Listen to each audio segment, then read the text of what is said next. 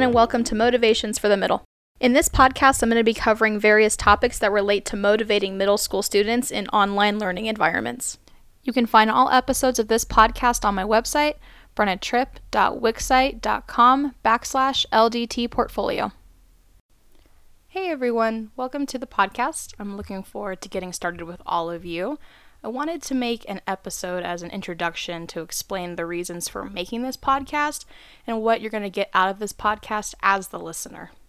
But before I get into any of that, I wanted to introduce myself and what I do. My name is Brenna Tripp, and I am a graduate student at UC Denver, and I am also a fourth-year middle school teacher in Parker, Colorado. So the big reason why this podcast was created was because I'm completing a capstone course for my graduate program at UC Denver. In this podcast, there are 4 goals that I have for myself that I want to accomplish in all of my episodes. Goal 1 is going to be achieving critical digital literacy. This is promoting a deep level of understanding by being well-versed in the digital world of education, which is something that a lot of educators, including myself, have had to work through the last couple years especially. My second goal for this podcast involves the design of the podcast itself and how well I've put the podcast series together, both for you as my listeners and for me as the creator, in order to maybe make more episodes later and build on what I've done so far and then further the podcast in the future. I think the instructional design piece of this podcast also relates to what are some materials or things that I can provide you as my listeners that can help you further your understanding of the topics that we're going to discuss in these episodes and kind of increase your wealth of knowledge outside of just my podcast. My next goal with this podcast is to use the podcast series as a way to show me as a leader and present myself as a leader within not just my graduate program and this course that I'm taking, but also within my place of work and amongst my colleagues. There's times where I feel like I don't always feel like a leader, and that's not because of anything the people around me do, but because I feel that I'm still relatively young and new to my career. And as a fourth-year teacher, it's not always easy to feel like a leader. It's really easy to follow the pack. And I want to use this podcast as a way to start presenting myself more in that light of being a leader or a possible person that someone can look up to. The final goal I have for this podcast is for the podcast series to be equitable and inclusive. It's really important in education that our teaching and our design of our teaching is inclusive for all types of learners and people of all different backgrounds. And so I want this podcast to emulate that. As a teacher yourself or even a parent of a student, it's important to know that not every child learns the same way that you did or as another child in their class is going to learn. Life experiences play a part into that. Previous educational experiences also play into that. So I want the information in the podcast to echo that sentiment, to say, not every student is going to learn the same way, so the information I present to you may work for one child, but it may not work for the child next to them. In this podcast, I also want to give educators more knowledge about the digital realm of education and learning that we're now in. A lot of teachers in the last couple of years, when the COVID pandemic hit, were thrown into a digital realm of teaching that they, one, were not aware of or used to, and it was very difficult for some educators to adapt to that type of learning and that type of teaching. For other educators, it was a little bit easier. Thankfully for myself, I was one of those educators that, despite the change, I was able to adapt a lot more easily than some of my colleagues. But even today, I think we're still seeing some teachers and even some parents who are struggling with the online realm of learning and what it looks like now. Because we're not 100% online, but there are still digital elements that teachers are incorporating into their classrooms. And that's a struggle not just for some parents, but even some kids who are not really sure how to balance both in-person learning and also digital learning.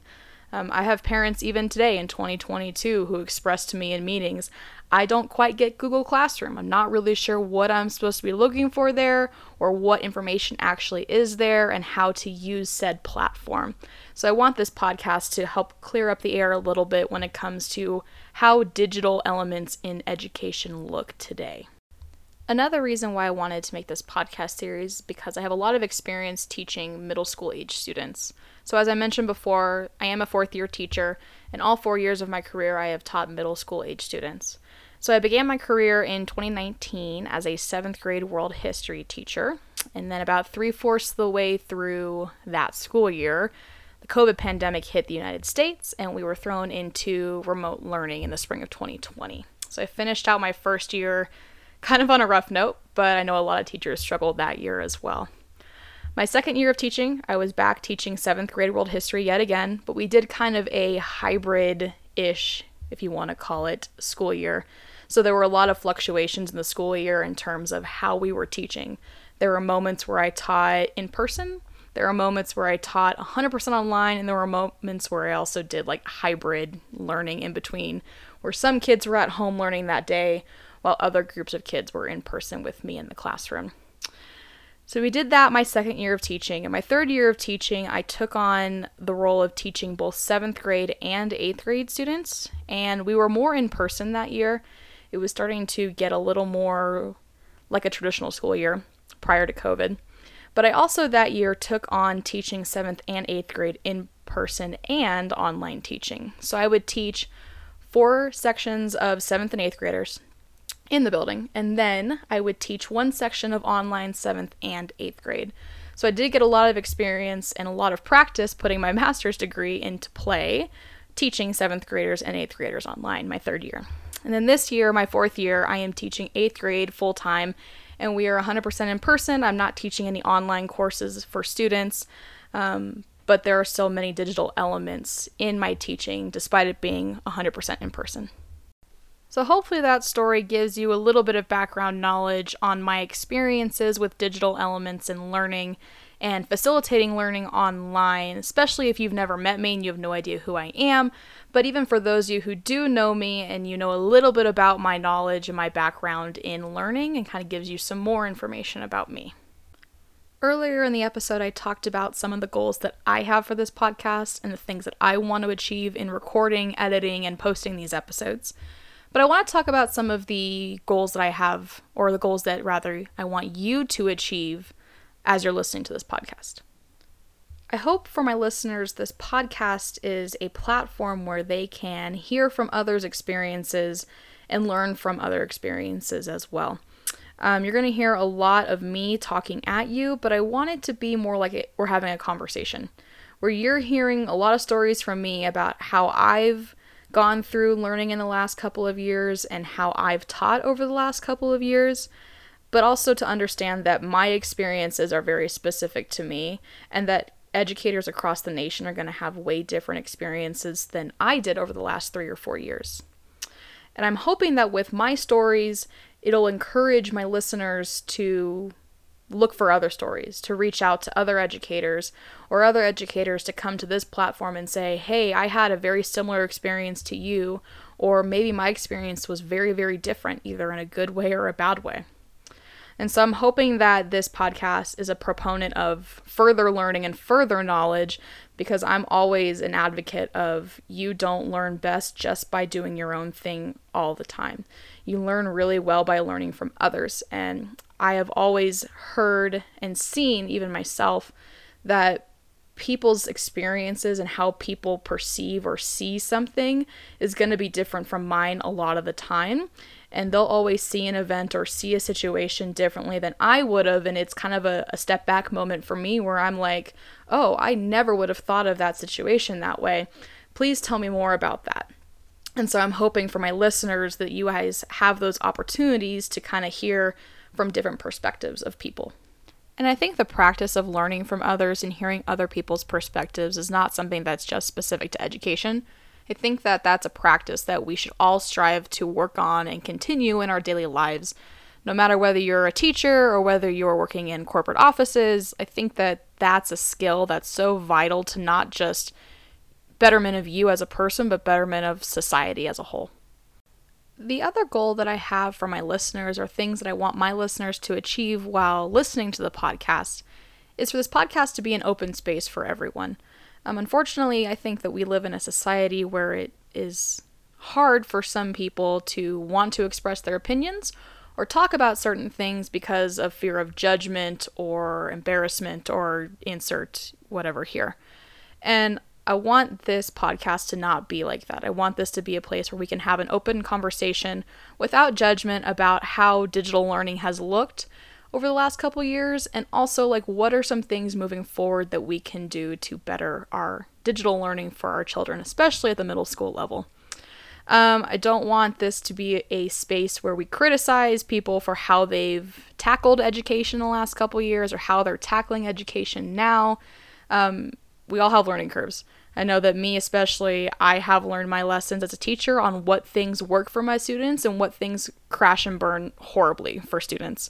And so I don't want this to be a place where we insult or belittle someone for trying to make things work for their classrooms or for their students or for even their children if you're a parent.